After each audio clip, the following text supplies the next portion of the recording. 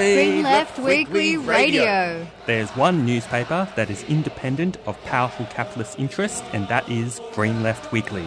It's the people's voice, committed to human and civil rights, ecological sustainability, democracy and equality. It presents ideas that the mainstream media won't. Green Left is a leading source of local, national and international news with analysis, discussion and debate to strengthen the anti-capitalist movement. It helps expose the lies of the capitalist press and puts the voices of the marginalised and the oppressed at the centre of fighting for a better world, and helps us understand the political developments unfolding around us.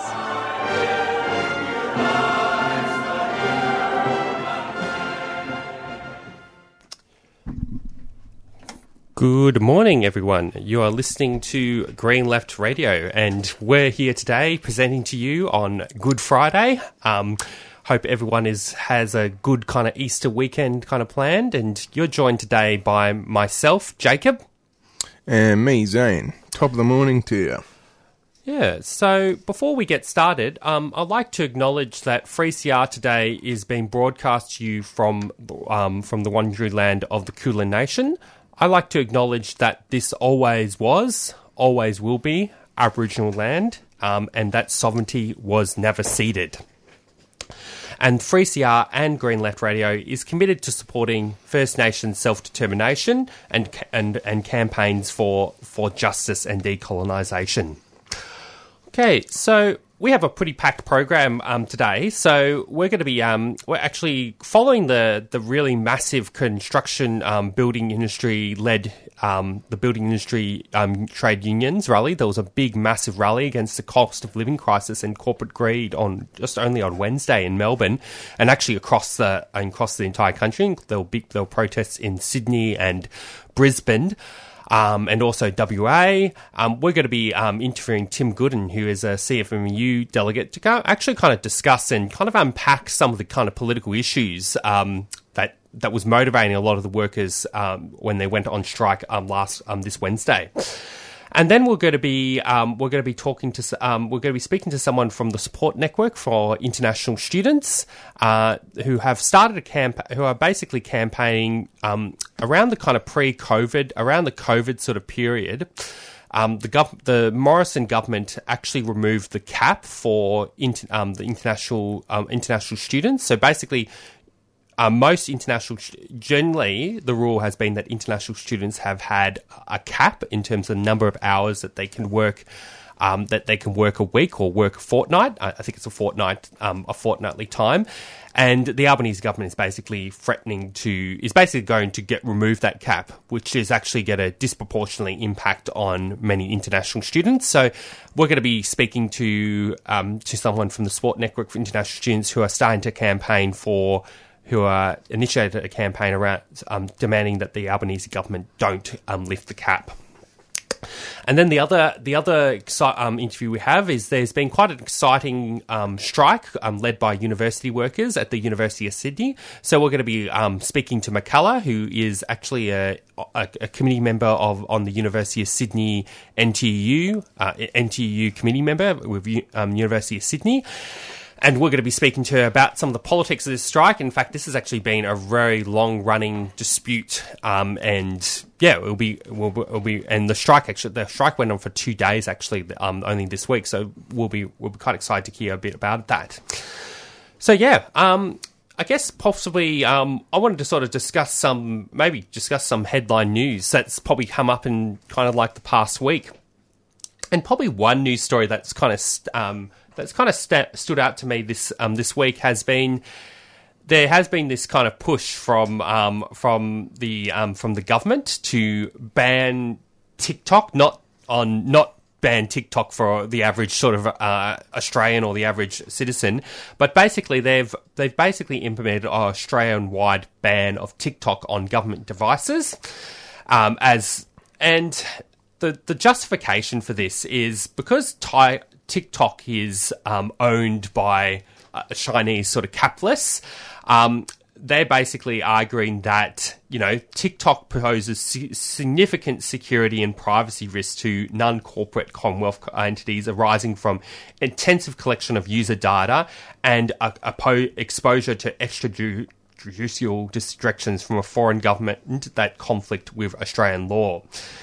Now, I think just to unpack all of this, I actually think this sort of ban, and this ban has actually been implemented in other kind of Western countries, I think this actually all kind of centres on quite a level of kind of hysteria, especially in the context of this sort of hysteria about China.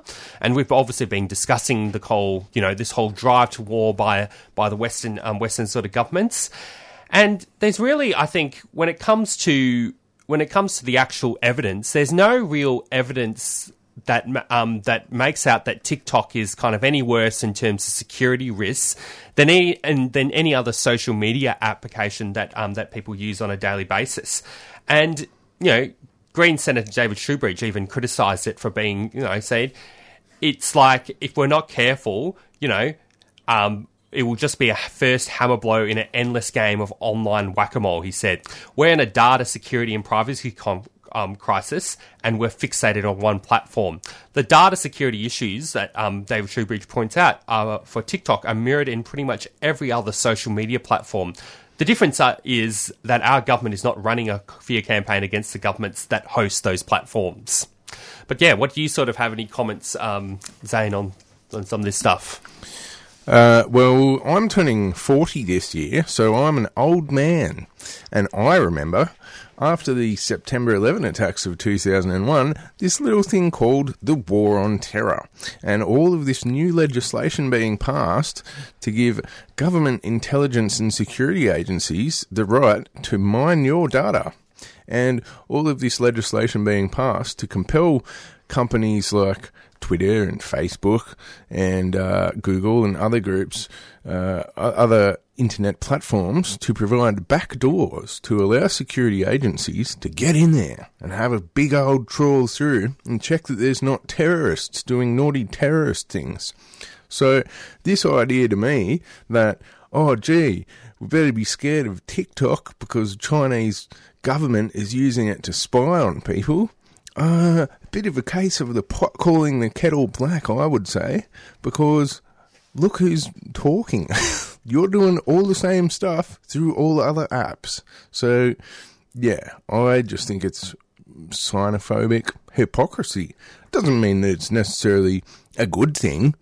Like, it would be great if one day we had publicly owned social media which had very rigorous protections around people's privacy. I'm not really saying that it's great that, potentially there is Chinese government spying through TikTok, but, it's really the exact same thing is happening on every other platform by all the other security agencies as well.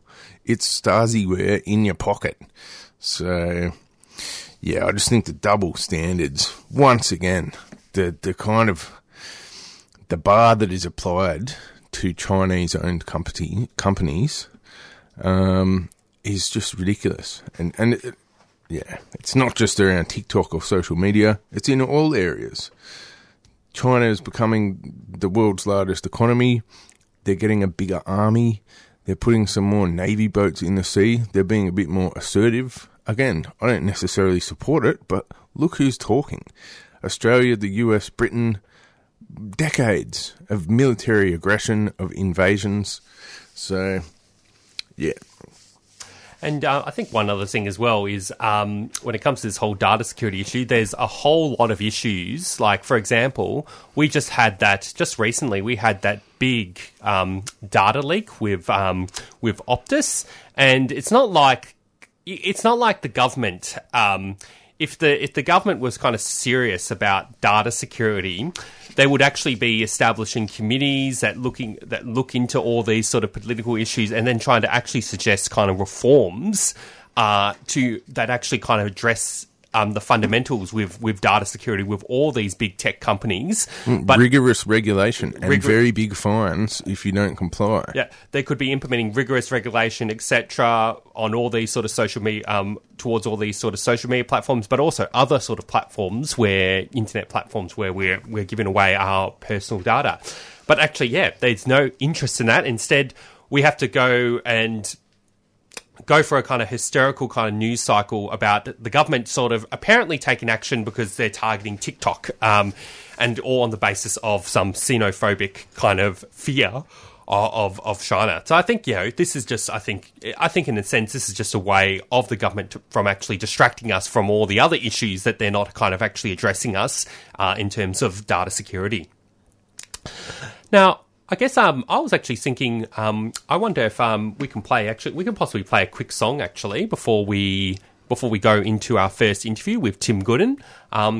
Poppy got some songs I've got here. I could play One True Place by Amy Saunders. You're listening to Green Left Radio, and we'll go, and following that we'll be joined with an interview with Tim Gooden.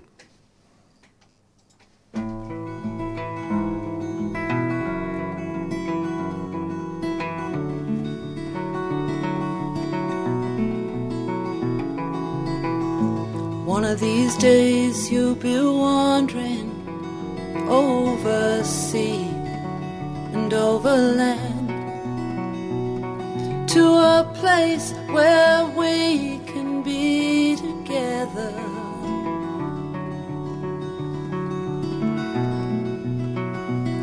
And although we now have parted, I do believe that those who truly love each other will meet again. And although your heart is heavy and your mind, it needs to rest, even though your days are reeling in and coming to an end, let there be no sorrow, and let there be no pain, for there comes to you a promise that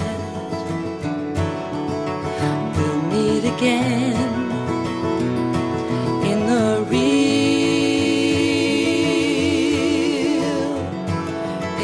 one true place with you.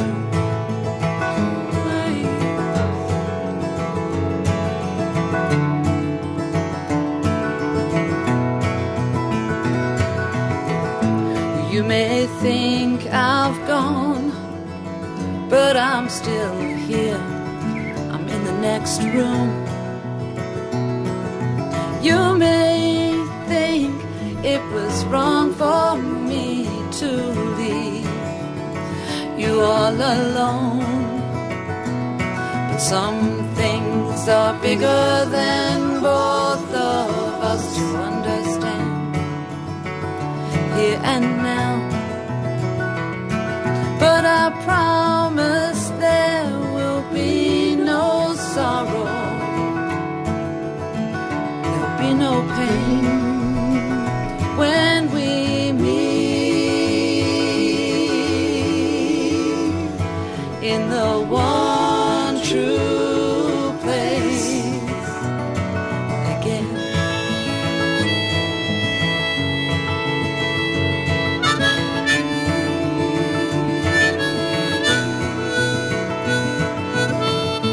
One of these days you'll be wandering over sea and over land to a place where we can be together.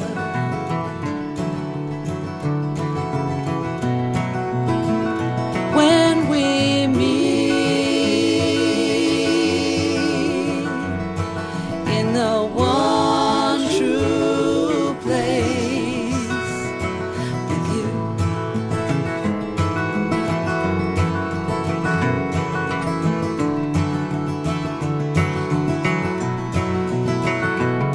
In the one true place again.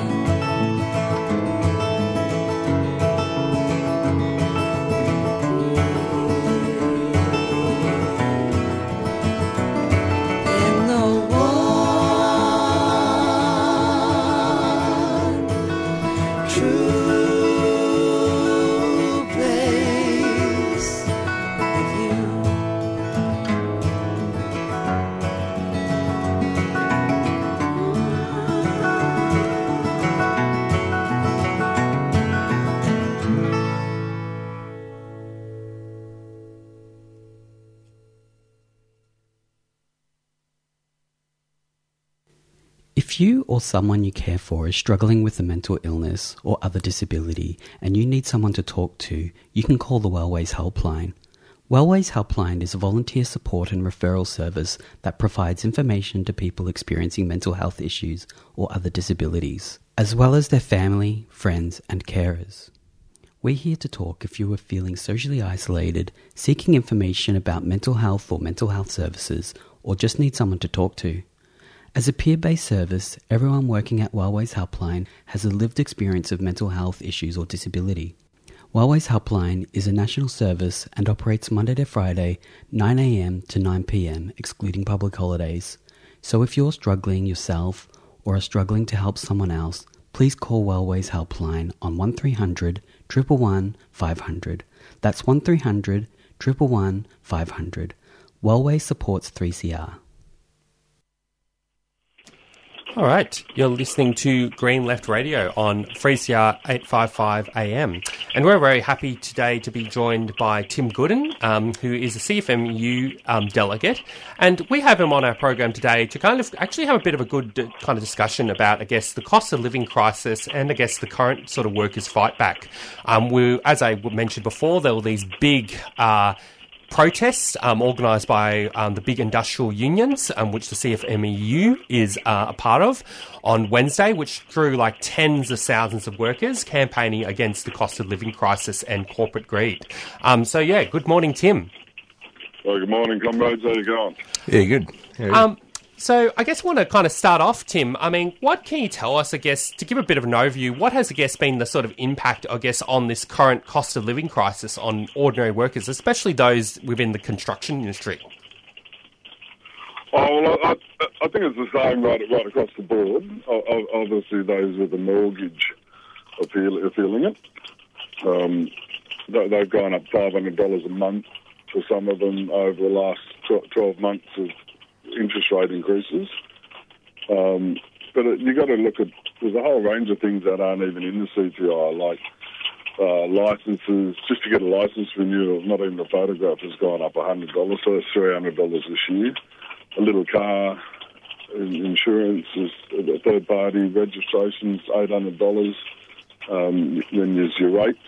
A lot of people are paying $2,500, $3,000 of rates. So in any one month, without electricity bills or telephone, you could be forking out $2,000-$3,000 a month,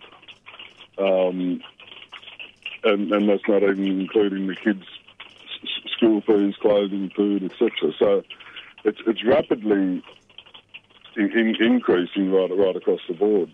And privatisation, like I mentioned registration and licensing before, that's all been privatised in Victoria, and all those things are just creeping up on workers and hitting them pretty hard.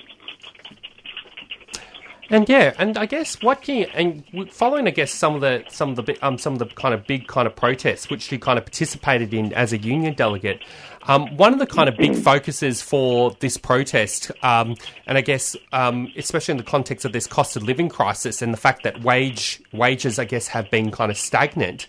What can you, I guess, tell us about some of the anti-union laws that have not been reversed to date by the Albanese government, and by which this was a big focus of some of the protests that happened on Wednesday?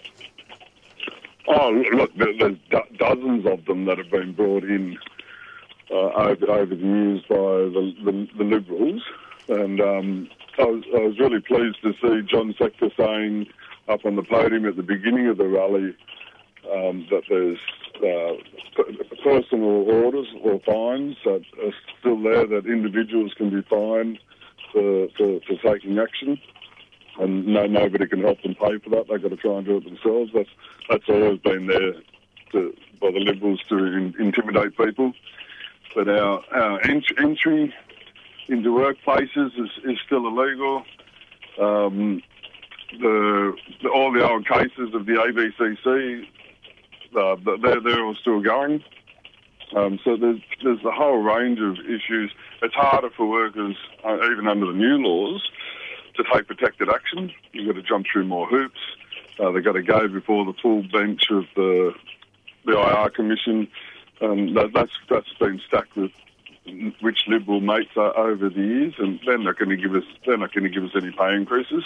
And I had a couple of workers say to me, but how does taking, we go on strike, we leave Geelong, go up to Melbourne, we lose a whole 8 hours pay, plus cost of getting up there, etc. How's that help our cost of living? And I said, we're not the only ones that we're fighting for. Our partners, our kids, our next door neighbours. Not everyone works in the construction industry, but we're some of the strongest unions around and the most well organised unions around. And there's an onus on us to lead the way.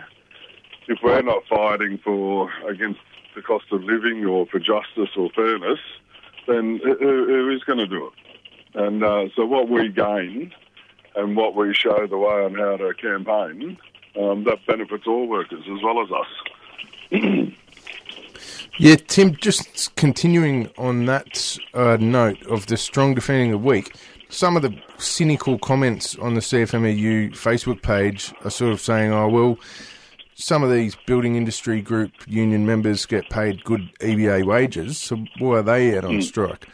But it's even within the construction industry or within these kind of building industry group of unions, not everyone is on that EBA site. And as you say, it's about the strong leading the fight, on behalf of the working class as a whole. Well, that's it. And it's no coincidence our action was this week when there's a whole series of actions by other unions and Victorian Trades Hall, your rights at work, union first type people campaigning on the streets for the case that's going before the full bench at the moment, the national wage case that happens every year, where we want 7% across the board, across all awards, including our own. Now, sure, we've got what do you call it, the EBAs that we've been fighting for over the years and maintaining, and we want other people to be able to do the same. So you can't sort of say, look, one group's doing well because they fought for it and try and pull them down just to make yourself feel better. The way we view things is you've got to fight for what you get. You don't get nothing for nothing. And if we can show the way for how other people can do it, well, then they can join in. Mind you, a lot of these comments come from people in the industrial relations commissioners that are on $400,000 a year. Even construction workers can't even dream of that sort of money. Now, another thing, I saw a speech from the rally, and I think it was a AMWU organiser or delegate representing Visy workers up in Shepparton. Can you tell us a little bit about that struggle? Because that's an example of some of these union members who are not raking in massive wages. They're fighting to get a union EBA up, and it's a tough struggle, and they're not getting paid heaps of money at the moment. No, that's right. No, they like the laws are for everybody. They've got to get an EBA every 3 years. The bosses try and refuse to contribute to that, and they stall it out as long as they can. Some of them do lockouts. So the Visy workers, the AMWU members, have been fighting for quite a few months now, and have had a number of rallies up there and down in Melbourne. And like all these things, who's still standing on the last day.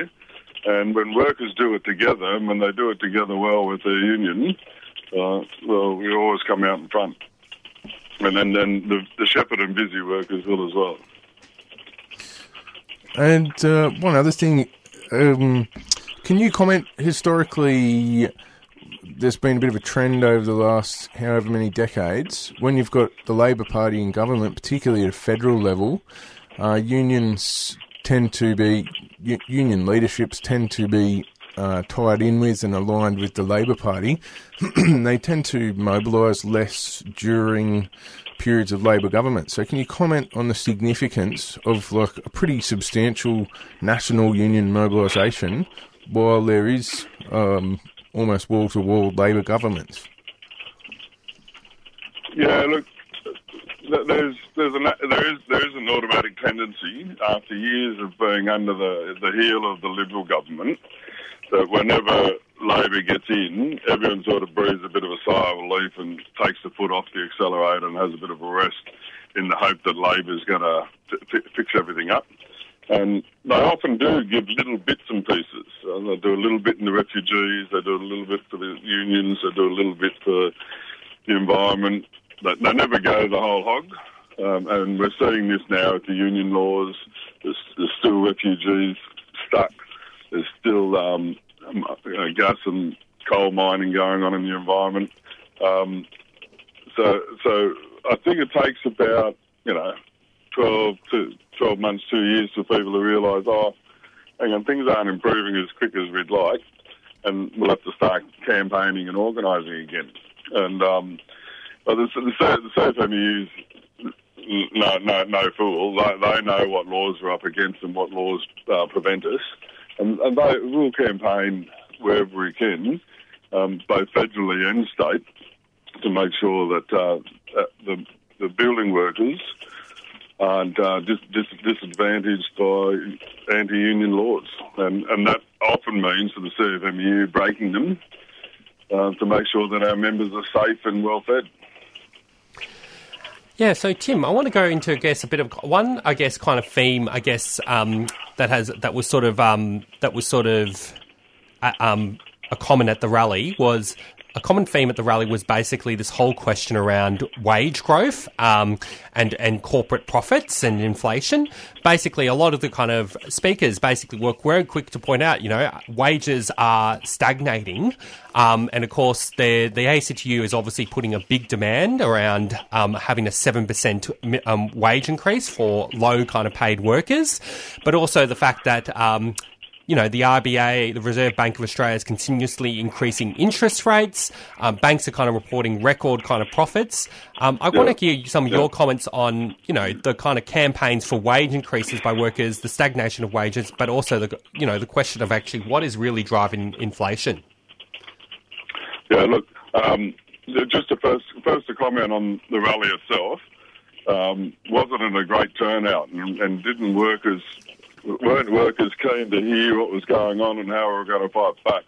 I mean, it was a really impressive turnout in the capital city at short notice.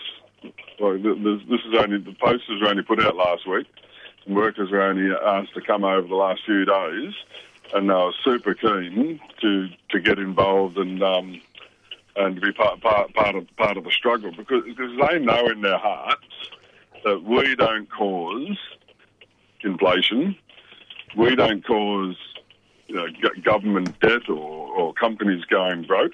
The ruling class do that to themselves. Like the wage growth has been at its lowest for the last 10 years for decades. The lowest wage growth. Even 2 years ago, the head of the Reserve Bank said workers need a pay increase because it's starting to affect consumer confidence and buying power and so on and so forth. And it's just the case that we've got low wage growth and all our industries haven't had pay increases that have kept up with the cost of living. Then why has inflation gone so high? I mean, governments have spent billions of dollars propping up and bailing out capitalist governments ever since the 2008 financial crisis, right through to COVID, particularly in America, which flows under here. You can't pretend that we're not part of the world finance system. That's what's fueled the inflation, and that's what's causing the suffering of workers today. And so we need to fight back against all of that. Obviously, to get a pay increase to keep up with the cost of living for the immediate demands, but we also want a fairer system. So why aren't more things fairly available through the public service? We've had 40 years of privatisation that have taken a lot of those services away. Dental, medical, it's hard to find a bulk billing now. So they, and I know people go, oh, that's the state responsibility, that's the federal responsibility, and they toss and change. But they're very quickly to whip out the money to prop up big business or to spend $365 billion on a couple of submarines just to help the American capitalists maintain economic dominance in the region. So, I think workers need to be more fully educated on all the things that affect our lives. And instinctively, workers know what are affecting our lives and they know we're not causing it. So they need leadership of the trade union movement to steer those campaigns and to bring about more equality and justice for everybody. And then within the workers, there's groups of workers that are even more disadvantaged. Women, migrants, young people looking for apprenticeships. They need even extra campaigns to help pull them up out of poverty as well. Right, and to kind of conclude, I guess, this kind of interview, what do you think needs to kind of happen next in terms of building a mass kind of workers movement that can actually reverse these laws and actually fight?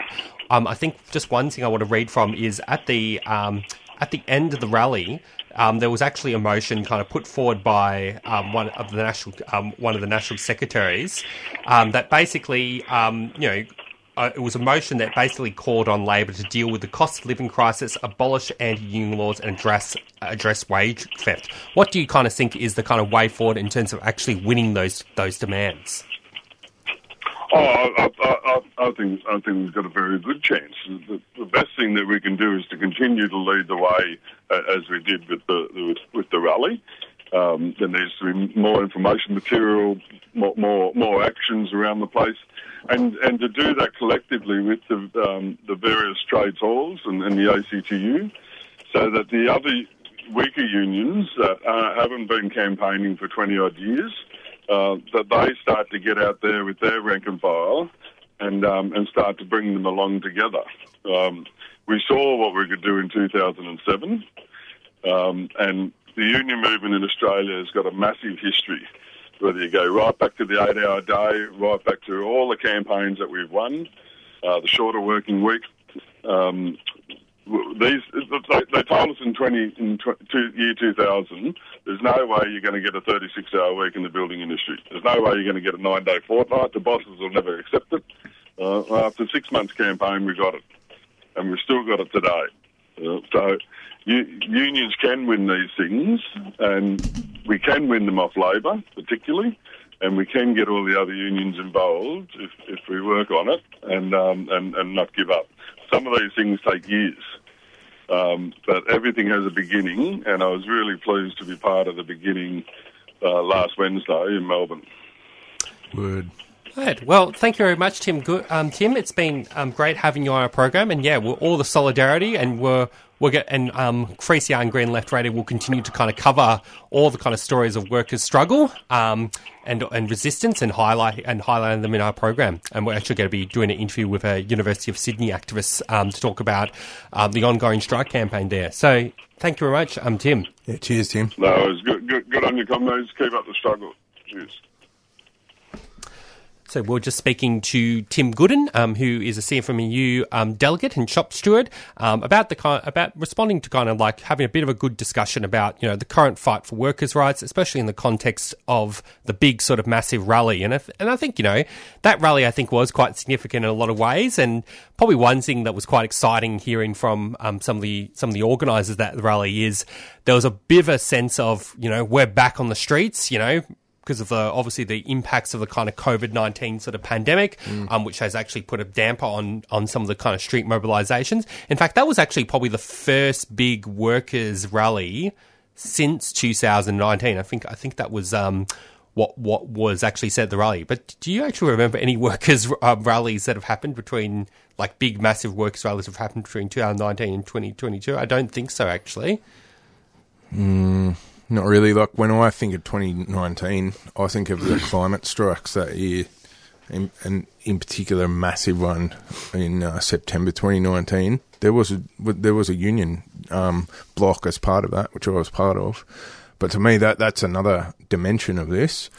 is if the climate strikes can get fired up again, or something like that, some sort of large mass climate mobilisation, there is potential to have that intersect with a mobilising trade union movement and build something that's really powerful and that's gunning on both fronts. And so, yeah, I hope this wasn't just a one-off rally that we saw on Wednesday, and that it is the start of something more ongoing. And I think that's what's really called for in the current situation. The economic situation is really bad. Workers are getting their ass kicked in a way that they haven't for probably 100 years, and so a fight back is really called for. Definitely. All right, well, I'm just going to go play a quick announcement. You're listening to Green Left Radio on 3CR 855 AM. We've got a common enemy. The same government that locks up these refugees just behind us here at the Park Hotel is the same government that's going for our rights, trying to attack the very limited gains that casuals have. And so when union activists take up the cause of refugees amongst their fellow workers, it's not an act of charity. It's about building workers' united self-defence mechanism, understanding that we're all part of the same battle. You're listening to Radical Radio on 3CR, 855 on your AM dial, 3CR digital, and podcasting and streaming on 3cr.org.au.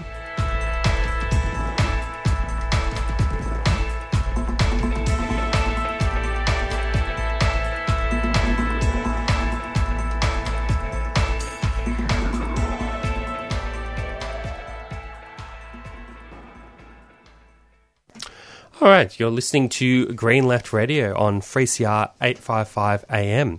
And I thought we'd start, before our next interview, I thought we'd have a bit of a quick discussion about, I guess, a bit of a kind of, this has been kind of a bit of a news, this has kind of been a source of discussion, I guess, within the mainstream press for the past week.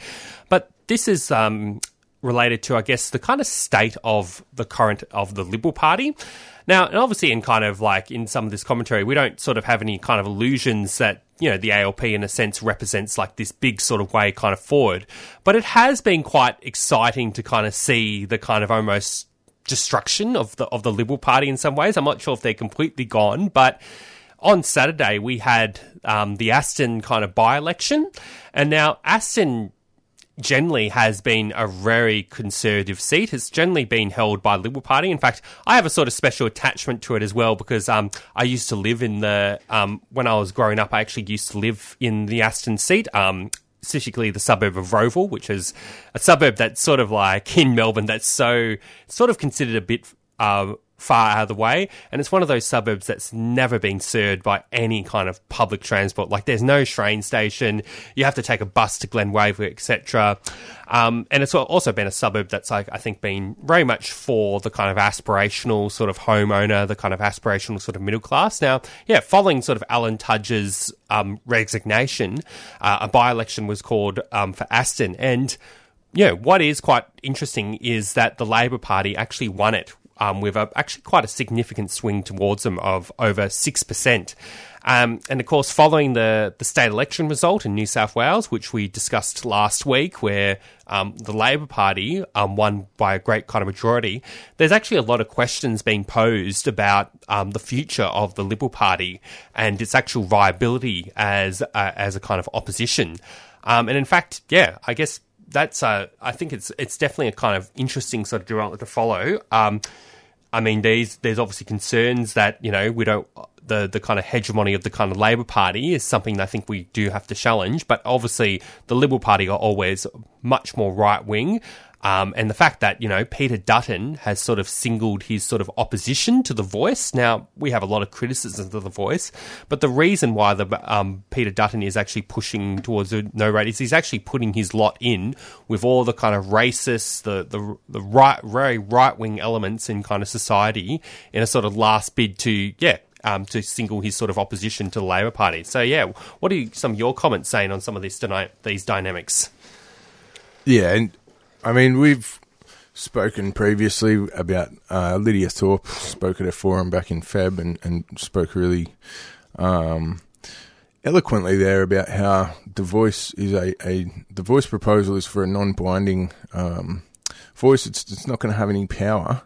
And there's all of these issues that Labor governments, state and federal, could have solved. Black deaths in custody, very poor access to the same level of healthcare in Aboriginal communities that the broader population has access to, terrible housing, land rights are still unaddressed, treaty is still unaddressed.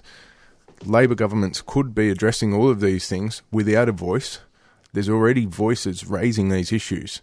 So I guess that type of opposition to the voice is saying this is a token gesture and there's all this stuff that could be being done right now. That's very different to what the Liberals are saying. The Liberals are saying they're inverting the situation on its head, and they're saying this voice will give Aboriginal people, and the racist subtext is there's these conspiracy theories by racists who claim that Aboriginal people get better welfare than everyone else, and who claim that Aboriginal people get free four-wheel drives or some bollocks like this. And that is the vein of racism that the Liberal Party are aiming to tap into, because it's like their security blanket over the years. Being racist, attacking refugees, stirring up Islamophobia, attacking Aboriginal people, that sort of racism is the thing that the Liberals have traditionally relied on to get elected, and that is where their anti-voice campaign is coming from. Is it going to work though? Is the public mood out in the community? They'll stir up some racism for sure, but are they going to be able to defeat the voice proposal based on that? And are they going to be able to galvanise their support base around racism? And that's a very open question, and there's very clear divisions. Ken Wyatt former MP Ken Wyatt from Western Australia has just quit the Liberals. He's not in Parliament anymore. He's an Aboriginal man and has been involved in putting together this voice proposal. He's quit. There's other people in the Liberal Party, like Tasmanian Liberal MP Bridget Archer, who's publicly speaking out and saying she supports the voice proposal and is going to campaign for it. After the Aston by-election, there was a funny article in Crikey by Guy Rundle, and it says, after Aston, the right has... I can't finish this headline. That's the headline of his article. And he's basically talking about how in the not too distant future, it's entirely possible that not only will there be Labor governments in every state and federally, but also even urban local governments won't even have a Liberal mayor. And so the most senior Liberal people holding government, potentially within the next few years, will be on the head of rural councils. But he finishes and he talks about this division between the hard right of the Liberal people and then more moderate Liberal Party members.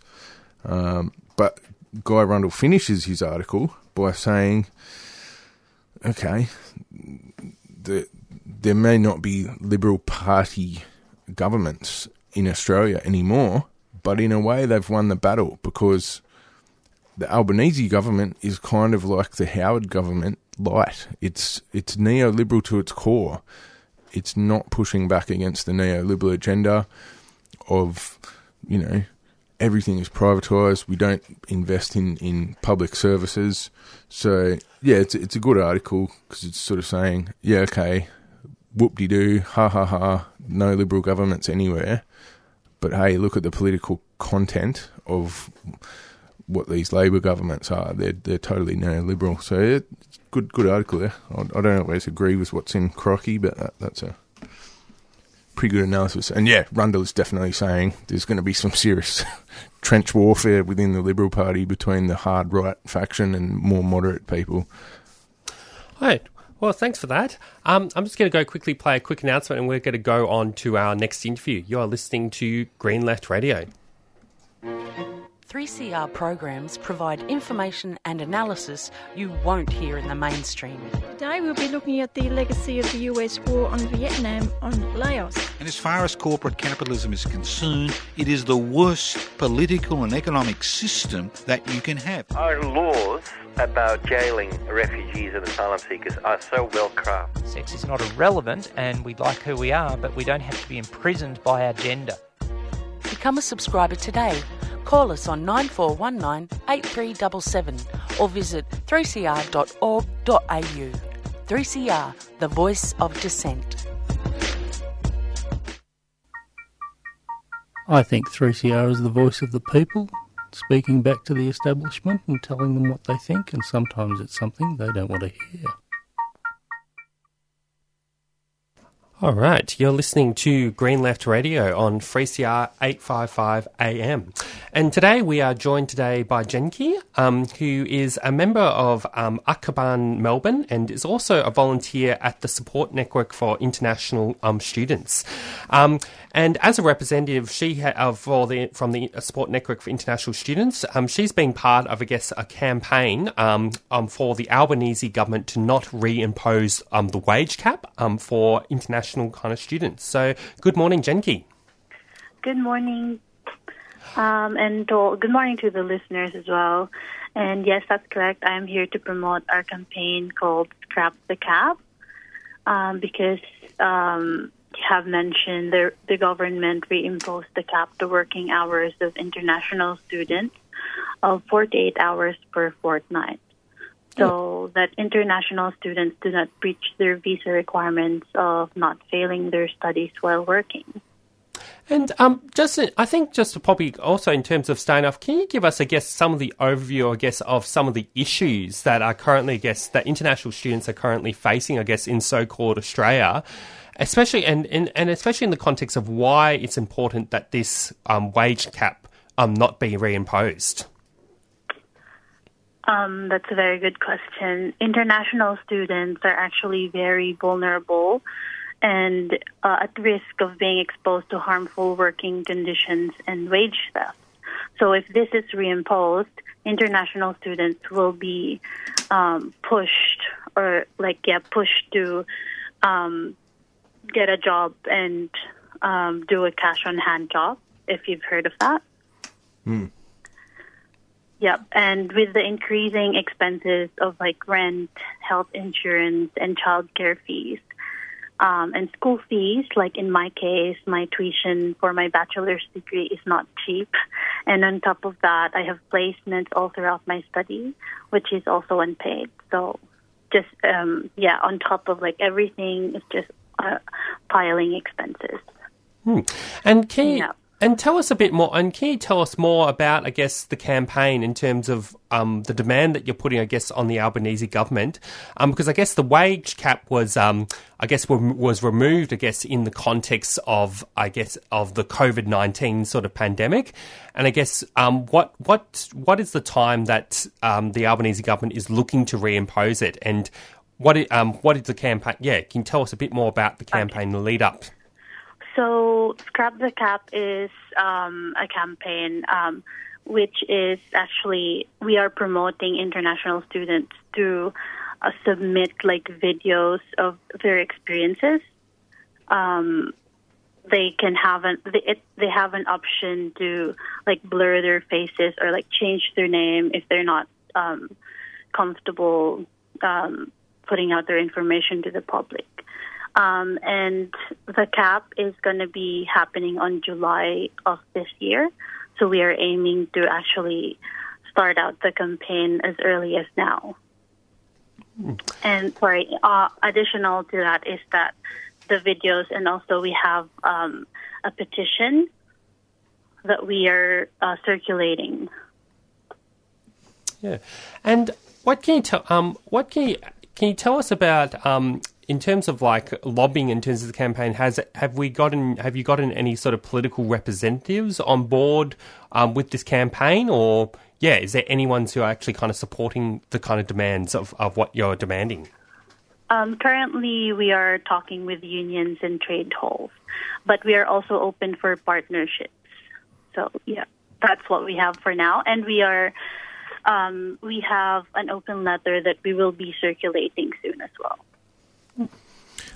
Jinky, hi, this is Zane. I was hoping you could comment on the class basis of the international students who this affects most, because some people will come to study in Australia and they're from a rich family and their parents pay for them to stay in a nice place and give them an allowance.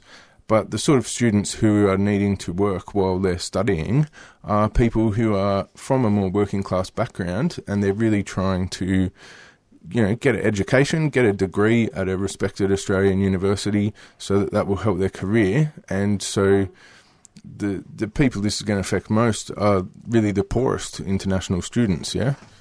Yeah, that's correct. I agree. So that's why we are promoting this campaign, actually. Scrap the Cap.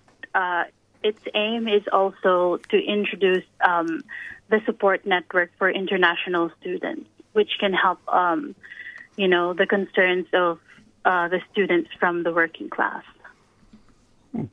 And maybe to conclude, I guess, the interview in terms of any final comments, and I guess how people, how can our listeners can support this campaign and be involved in, great, because you're looking for partnerships, especially developing links with trade unions, potentially community groups, and also politicians. Yep. So international students can reach us out through their Facebook page. International students can reach us, can reach SNIS through their Facebook page. Yeah, which is Support Network for International Students. Yeah, that's correct. And sorry. Oh no, you continue. Yep, Okay. Also, I just wanted to plug that if there are any interested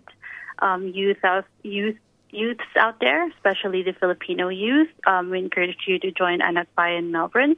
You can find us on Instagram, Twitter, and Facebook. Right. Well, thank you very much, Jinky. And we'll provide when we upload the podcast of this program, we'll provide the links to all that, so people who can listen to this, who are listening to this interview, can be directed to both the petition, the Support Network for International Students, and also Anakaban Melbourne. Yeah. Yep. All right. Thank you so much. And thank you very much for being on our program. All right. Mabuhay. Cheers. Thank you. Bye.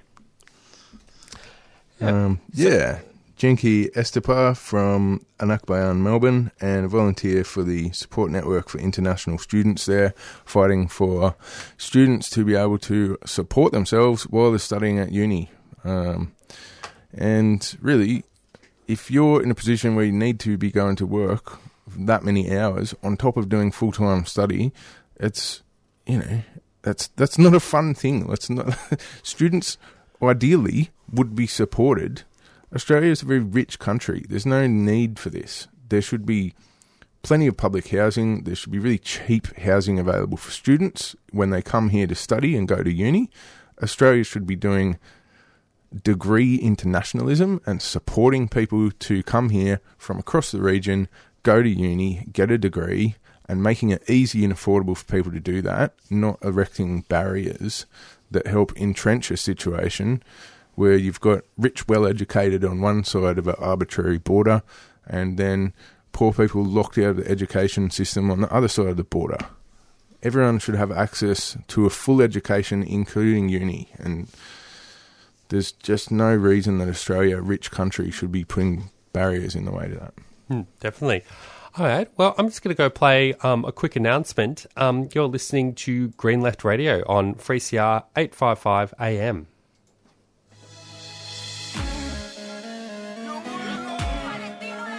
Kufiyas are Palestinian scarves, and they're a symbol of support for justice for the Palestinian people. Buying one will support the last remaining factory in Hebron that makes kufiyas, and all proceeds from the sales support projects in Palestine, especially Gaza, as well as local solidarity organisations. From the traditional black and white kufiya to an array of modern designs, all scarves are $35 each. Explore the range and order online, or drop by 3CR during business hours. Wear your support for the rights of Palestinians. Go to kufiyas.org.au That's kufiyas.org.au, a 3CR supporter.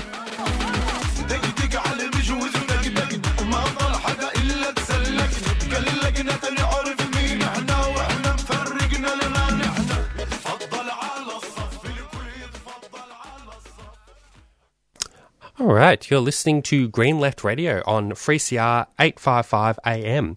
And I thought we'd play another song. This is a song that's actually featured, if you go onto the Green Left website, we always cover the Matt Ward's sort of album kind of wrap-ups. And one of the albums that he's covered is Jen Kuller's newest album, I Am the River and the River Is Me. And so we'll play one of the tracks from that album, which is titled Mana Takata Poo. You're listening to Green Left Radio on 3CR 855 AM.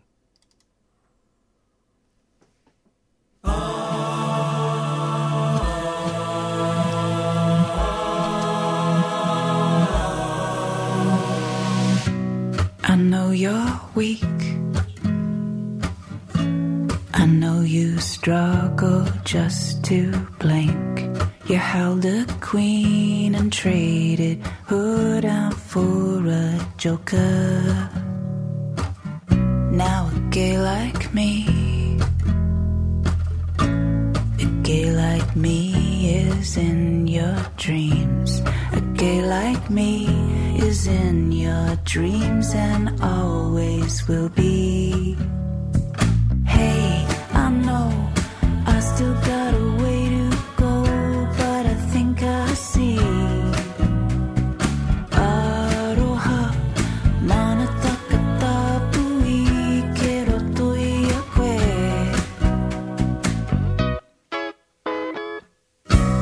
Our tiny world, a fragile eggshell tumbling swirl, cracking open, there's an ocean flooding in out. I won't drown, babe, you can save yourself. A golden thread above my head, I'm getting out now. Hey, I know I still got a way to go, but I think I see.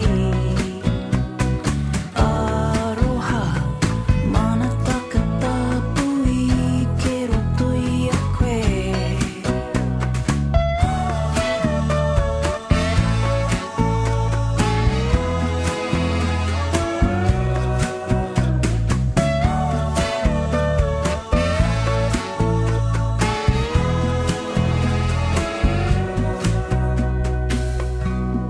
Big sad moon, I was drawn to you, it's true. You reflect the sun, without them you are no one. Was my light shining too bright? Is that why you said that you can't shine around me? Hey, I know I still got a way to go,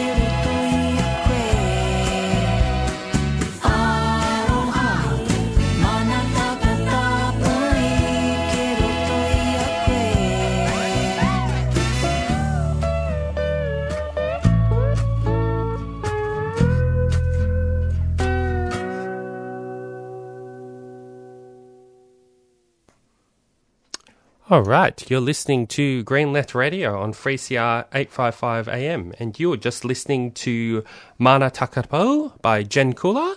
And you can actually find more kind of radical kind of music and suggestions from Matt Ward's album kind of wrap-up, of which this song was actually taken from. If you go on to Green Left, into the culture kind of section, you can find a link, 10 new albums to put the world to rights. Oh no! It's 10 new albums that fight for your rights. That was the one. That's the March album wrap up that Matt Ward did. Okay, so now it is actually time for the Green Left kind of activist calendar. So the first plug I want to give is the Marxism Conference is currently happening this weekend, and it's going to be happening at the university. It starts actually today at 9 a.m. That's when the doors open, with the kind of first session at 10 a.m. And inequality is, and to give a bit of kind of discussion, Marxism is generally one of the biggest sort of anti-capitalist gatherings in Australia. It's organised by Socialist Alternative, and generally there's all sorts of different sessions on political kind of topics, and that's just going to be happening at the University of Melbourne, near the kind of Arts West sort of building, near the cafe. That's where most of the conference is going to be taking place, and that's going to be happening over today, Saturday and Sunday. Yes, and Marxism Conference is organised by Socialist Alternative, but they obviously actively encourage anyone who's in the ballpark of the left more generally, the radical left, to come and check it out. It's not just for Socialist Alternative members. On the conference page, you can go to marxismconference.org to book either a one-day or a full conference ticket. And they are emphasising COVID safety, so they're encouraging people, please wear a good N95 P2 mask if you're heading along. And they've got HEPA filters in every room where the sessions are happening. So, trying to be a bit COVID safety conscious and try not to make it a super spreader event. Okay, so the next event to sort of highlight is also happening on Saturday is the James Connolly Association Easter Commemoration, which is happening at 12 noon at the Melbourne General Cemetery at 12 o'clock. I think if you look at the James Connolly Association Facebook page, you can get some more kind of details about that. On Thursday, April the 13th, I think there's going to be an event. In fact, I'm actually potentially interested in coming along to this. Unfortunately, I don't think I'm going to be available to it. It's a conversation with First Nations author, and this is organised by Readings, Alexis Wright, who actually has just released a new novel recently. I'm actually a bit of a fan of her work and had to read her one of her novels, The Swan Book, for uni. And she's generally a really great sort of author that really draws on a sort of very radical vision of First Nations sovereignty. So I definitely think, definitely want to give a bit of a plug to her work as an author. And that's happening at 6:30 p.m, Church for Nations, 180 Palmerston Street in Carlton. On Tuesday, April the 18th, there's a public forum, Militarism and War in the Asia Pacific, Why AUKUS is a Disaster for Humanity, and that's happening at 6:30 p.m. with a meal from 6 p.m. at the Resistance Centre, Level 5, 407 Stronson Street, and it's been organised by Green Left and Socialist Alliance.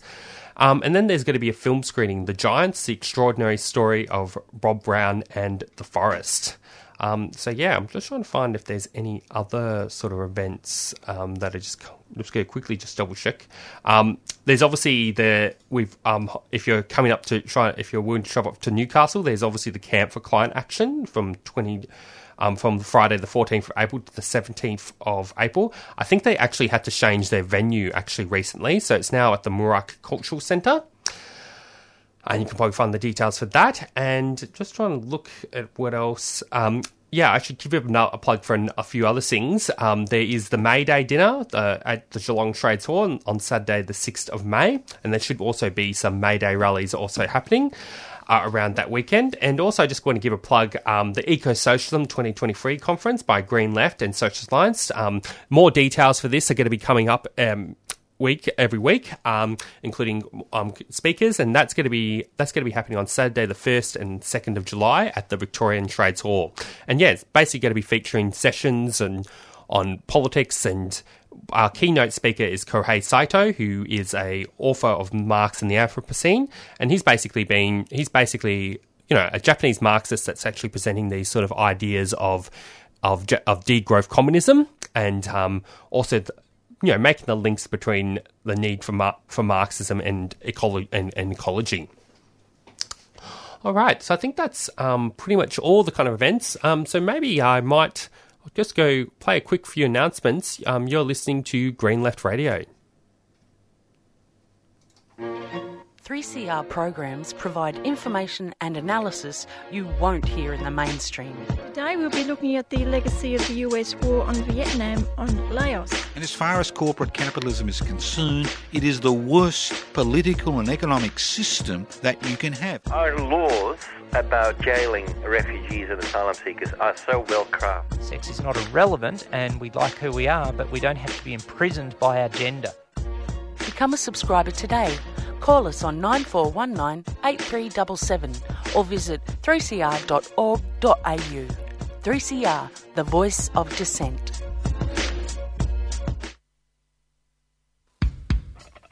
Able-bodied Australia does not realise that people with disabilities across the board are being discriminated against. Then the government to demand that we go out and get a job without removing the disincentives like the lack of access to transport and community infrastructure, without providing accessible buildings that can provide barrier-free employment. I'm not getting a fair go, and I don't like it, and I'm saying so.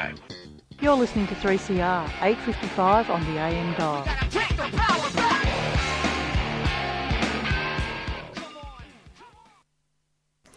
All right, you're listening to Green Left Radio on 3CR 855 AM.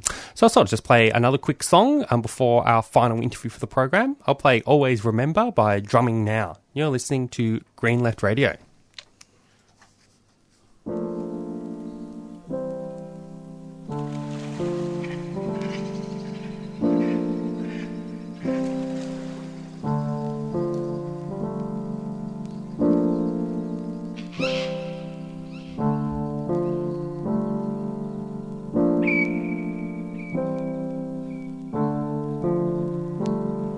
Open eyes to see ancestors asking many questions. What are these lessons I compressed upon our addresses? Confused tribal diction guesses, anyone's best guesses. Now they got generations seeking mass convalescence. Eucalyptus widowed by devious shepherds. Totems taken with no conscience or questions. No concept or consciousness of things before the present. Vacuous and empty like the windswept desert. Harrowing howls under the moon crescent in the noon sunrise. To change the present, rearrange trauma laden. Generations fed up, but the focus to be better. Inspired colonial resin, fermented in these strange weathers. Some seeming to get stuck in quagmires. Vision torn and severed, but original lines always remembered. Hold together in the now as we hold on to forevermore treasures. We always remember always remember. Yeah, we always remember forevermore. Yeah, we always remember always remember. Yeah, we always remember forevermore. But some they lost frames, claim divine name change. Rearrange strange ways, submerged in haze, gray upon halcyon days, health unseen in the maze. That's the two ways, left with the loot and skip frames. Top conditions, formulated wild renditions, play victims in written cinematic systems, but they got it all messed up, land covered in division. Wild incisions, a carnage of innocent victims. Why just sit and wait for a minute, the spirit get to floating up beyond metropolis's river locomotion. Hear the trickle, leads the pain beyond the hocus pocus. Open heart, release into the soul's love and devotion. From eons before to the very present moment, I just sit and analyze, reacquaint and scope, but I'm still here trying to stay blessed. Stand strong in spite of stresses, trickle down horrific conquest. Another warrior woman, just trying to get rest on this quest. The work, close eyes, focus and catch breath, stoke on fire, containing ashes from the sacred pile. With the life dripping down, create the spirit light, yes. We always remember always remember. Yeah, we always remember forevermore. Yeah,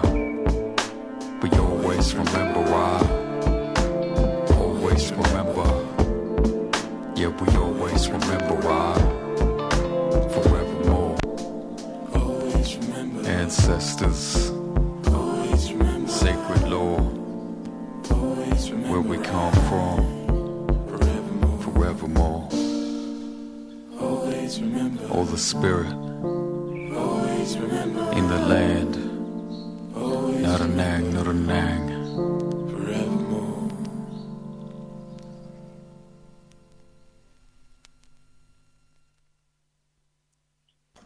All right, you're listening to Green Left Radio on 3CR 855 AM, and you're just listening to Always Remember by Drumming Now. Now, we're very happy to be joined today by Michaela Panangres, who is an NTU member and casualised academic at the University of Sydney. And the University of Sydney has actually been having a very long campaign against the management at the University of Sydney.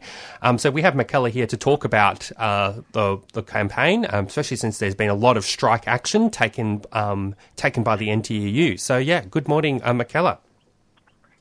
Good morning, Jacob. Thanks for having me on the show today.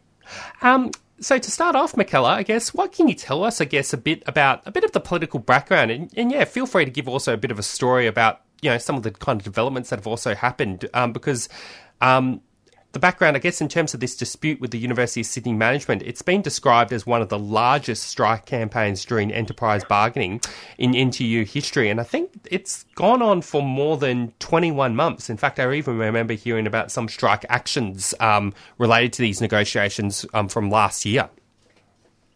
Yeah, that's right. It is become quite historic. So we have been in enterprise bargaining for 21 months.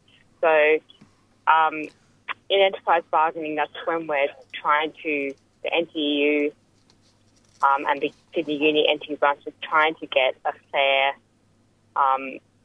just deal with management in terms of pay and working conditions. So that's what it's all about. Unfortunately, management doesn't want to give us some basic conditions, and that's why the process has dragged on for 21 months. So management's been intransigent in its bargaining. It's hired a very expensive lawyer from Melbourne, from the Clayton Woods firm, to do its bargaining on behalf of them. And we've been fighting pretty hard.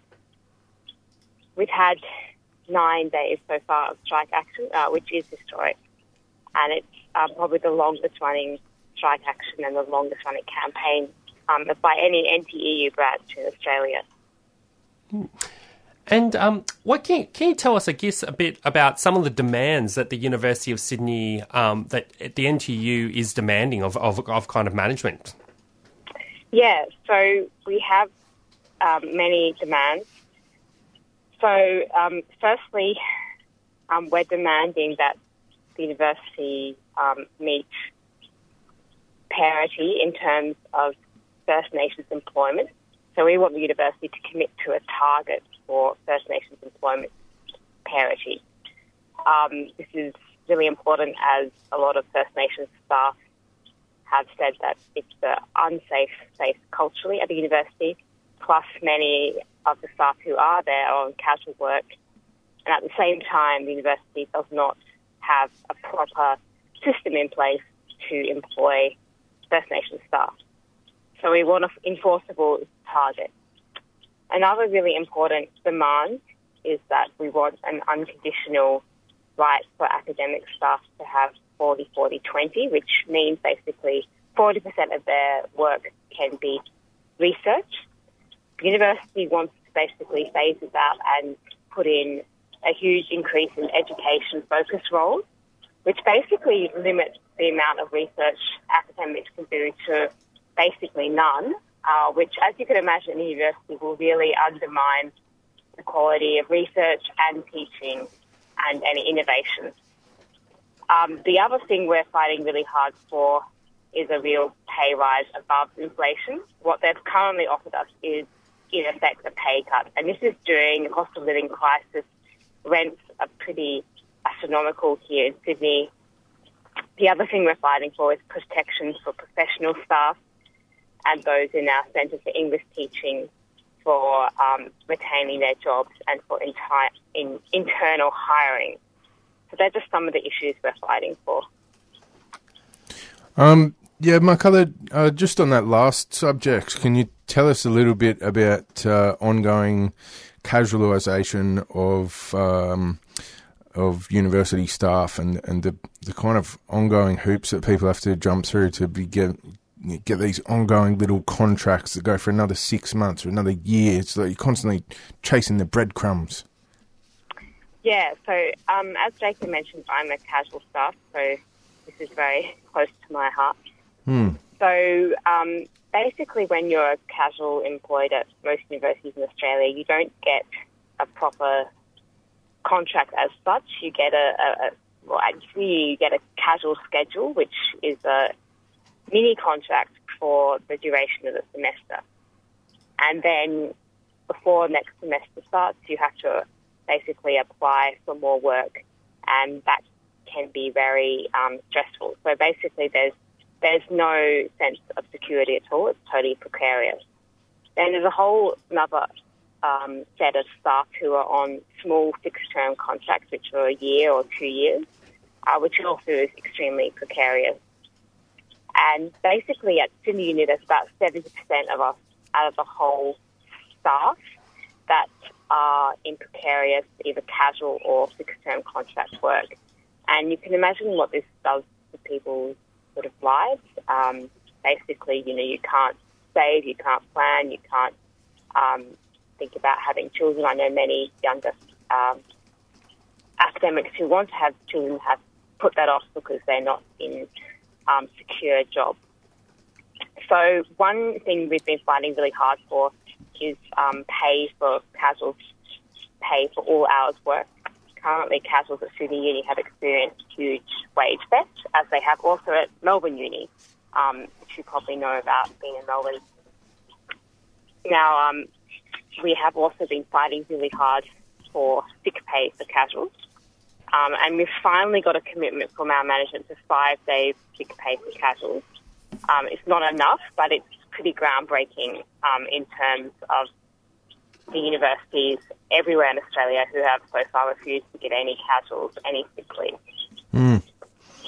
I imagine it must be a bit of a barrier to getting people involved in the EBA campaign as well, because people would be scared about kind of getting blacklisted or whatever. When you're on these recurring little 6 or 12-month contracts, you might not want to stick your neck out in case you don't get that next contract. Must be quite... that's 100% true. And, we have heard a number of stories of casual staff being pressured by their supervisors not to join the union because they're not going to, they've been told they will not get a job next semester. There's a lot of fear about that. However, there is a growing sense of solidarity amongst casual staff, and there's definitely a growing sense that, we can fight this together. But definitely you're right that in terms of the precarity of the workforce, it's definitely a strategy to undermine any unionism and undermine workers' power. So that's why we've had to do a lot of organising work on the ground to try and get a sense of solidarity between casual staff and also between casual staff and permanent staff. So that gets into the kind of next kind of question, actually. And Markella, what can you tell us a bit about some of the actions that have taken place, including the strike action? There was like 2 days of strike action that I'm pretty sure happened in this past week. And I guess from your perspective, as someone who's been active in this whole campaign, I mean, how has the kind of union kind of grown? How has the kind of union kind of grown throughout this process? Because, for such a long kind of campaign, I'm sure there's been lots of meetings, lots of discussion, lots of debate, which is all kind of, that can be quite a source of kind of excitement and a real, can create a whole basis for politicisation for workers in that context, and especially draw in new people to the trade, to the union. Yeah, and we've definitely had an increase in union membership during this campaign. There is a lot of feeling amongst staff that things aren't okay at the university. There's a feeling of excitement and a bit of momentum in the campaign, which is great. And we have had new members. So as I mentioned, we recently had, on Wednesday this week, our 9th strike action. So we've already had 2 strike days this year and 6 strike days last year. So that's, a huge amount of work for organisers on campus, which I've been involved in very heavily. I do a lot of work with a group called Rank and File Action, which is we're an NTU group, but we are trying to basically get members active on the ground in their work areas, organising with each other and talking about their issues and joining the union and doing what they can to come on board with the union's campaign. So there is a feeling of growing solidarity, and there's definitely a sense that, despite the length of the campaign, there's a sense of growing excitement, and that we might actually be able to gain some historic wins. All right, and what can you give us, I guess, any kind of final comments to kind of, and especially, any final comments and, how people can kind of like also give solidarity, solidarity to strikers, but to University of Sydney, because I think there is actually quite a lot happening, and we might even have listeners from other universities, because I know that Deakin University is also going through disputes. There's also going to be strike action happening at University of Melbourne. Maybe some comments on the significance of this fight, and how it will could potentially lay the basis for stronger conditions at other universities, and also potentially inspire other fight backs. Yeah. So Sydney University is sort of seen within the higher education sector as one of the leading sites because of our size and because of the wealth of our management. So what we win during our campaign to the university will have a flow-on effect to other universities. Now, the other significance is that there's been a global movement within higher education, within unions, especially in the UK and the US, and now here in Australia, of saying, enough is enough in terms of the conditions and the precarious nature of academic work. So that's also a factor. And then the other thing is that, the university system, the way it's been run by neoliberal management in Australia, especially since the 80s and 90s, the whole system needs a massive overhaul. So it's critical that, we show solidarity to each other, to other universities who are fighting similar struggles, that we change each other's tickets or at least give messages of solidarity because, things do need to change for the better. For community members, we have strike action. It's really great. We had members from other unions at our strike on Wednesday. We had community members on the picket lines as well, which was great. So that's really another way people can support us. It's also really great on social media, and this is what I do personally. I follow other campaigns in the country and globally and offer support. And so these are just some of the strategies of giving solidarity. Right. Well, thank you very much, Michaela, for being on our program, and yes, all the solidarity with the dispute. We look forward to actually, seeing you push harder and actually, potentially winning. I think it would be a fantastic win for workers if the NTU are able to win their demands in this dispute. 100% agree. Well, thanks so much for having me on the show, Jacob. Okay, nice. Thanks, Michaela. All right. We're just speaking to Michaela, who's a casualised academic at the University of Sydney, about the kind of ongoing kind of strike action that has been happening at the University of Sydney. In fact, they've had, I think, at least 7 days of strike action. which is quite exciting. And in fact, just to give a bit of a plug, I mentioned it before, I think University of Melbourne is actually potentially beginning some strike action soon. I'll find the details of it actually for our program maybe next Friday, and potentially we might even have an interview about it. And I know Deakin University is also potentially in disputes right now. And we've actually covered some of the dispute on our program before. And I guess probably just one sort of general point to make is it's quite fascinating, I think, that during the whole COVID-19 pandemic, the government actually obviously did not give proper support to universities, and the university's management actually used it as a kind of argument to kind of have more redundancies and make cutbacks. But actually, I would actually have to admit, when you look at, we just interviewed an activist from the Sport Network for International Students, but one point that has to be pointed out, well, actually, we are going back. Universities are actually now going back into a bit of a period of normalcy. There's now international students coming in great numbers. I mean, having just been at University of Melbourne, there's a large number of university students have started coming to university again. And, you still have these university managements still crying poor and continuing to casualise the workforce and continuing to make cutbacks. And I just think it's quite outrageous in a lot of ways. Meanwhile, the vice-chancellors make, hundreds of thousands, and they also hold lots of assets that is actually worth millions. So I think I think it's quite outrageous, the attacks that university management are putting against university workers, and especially in the context of the fact that, there is a sense of normalcy coming back to the university sector in terms of income.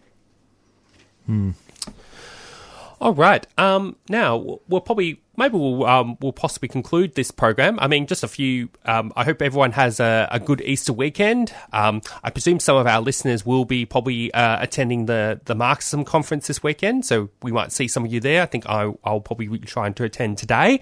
And I'd like to thank all our listeners. I also want to give a plug that if you support the work that Green Left Radio does, you can become a supporter by supporting Green Left by going to greenleft.org.au/support, and you can also become a subscriber of becoming a subscriber of 3CR is also another way of supporting Green Left Radio and 3CR. And becoming a subscriber just involves going on to 3cr.org.au and then going to the subscribe page. So nice. And stick around, cause. Did I hear correctly? Is Susanna Duffy doing Left After Breakfast from 8:30 on Fridays now? Yes. I think it's a thing. I think it should be a thing. Just let me go look at what the pre-recording, if I have a pre-recording to play here. Oh, yes. It is Left After Breakfast. So it's a pre-recording. So, stay tuned for Left After Breakfast. You're listening to Green Left Radio on 3CR 855 AM. This brings us to the end of the show. You have been listening to Friday Morning Breakfast with Green Left Radio, brought to you by Green Left Weekly newspaper, which brings an alternative source of information that puts people and planet before profit. If you like our work, become a supporter from $5 per month at greenleft.org.au/support or free call 1800 634 206. Arise, you workers, from your slumbers. Arise, you prisoners of want. For reason in revolt now thunders, and at last ends the age of Kant. Away with all your superstitions. Serve all masses, arise. We'll change henceforth the old tradition and spurn the dust to win the prize. That's right, the commies are back. Reds underneath your beds and that...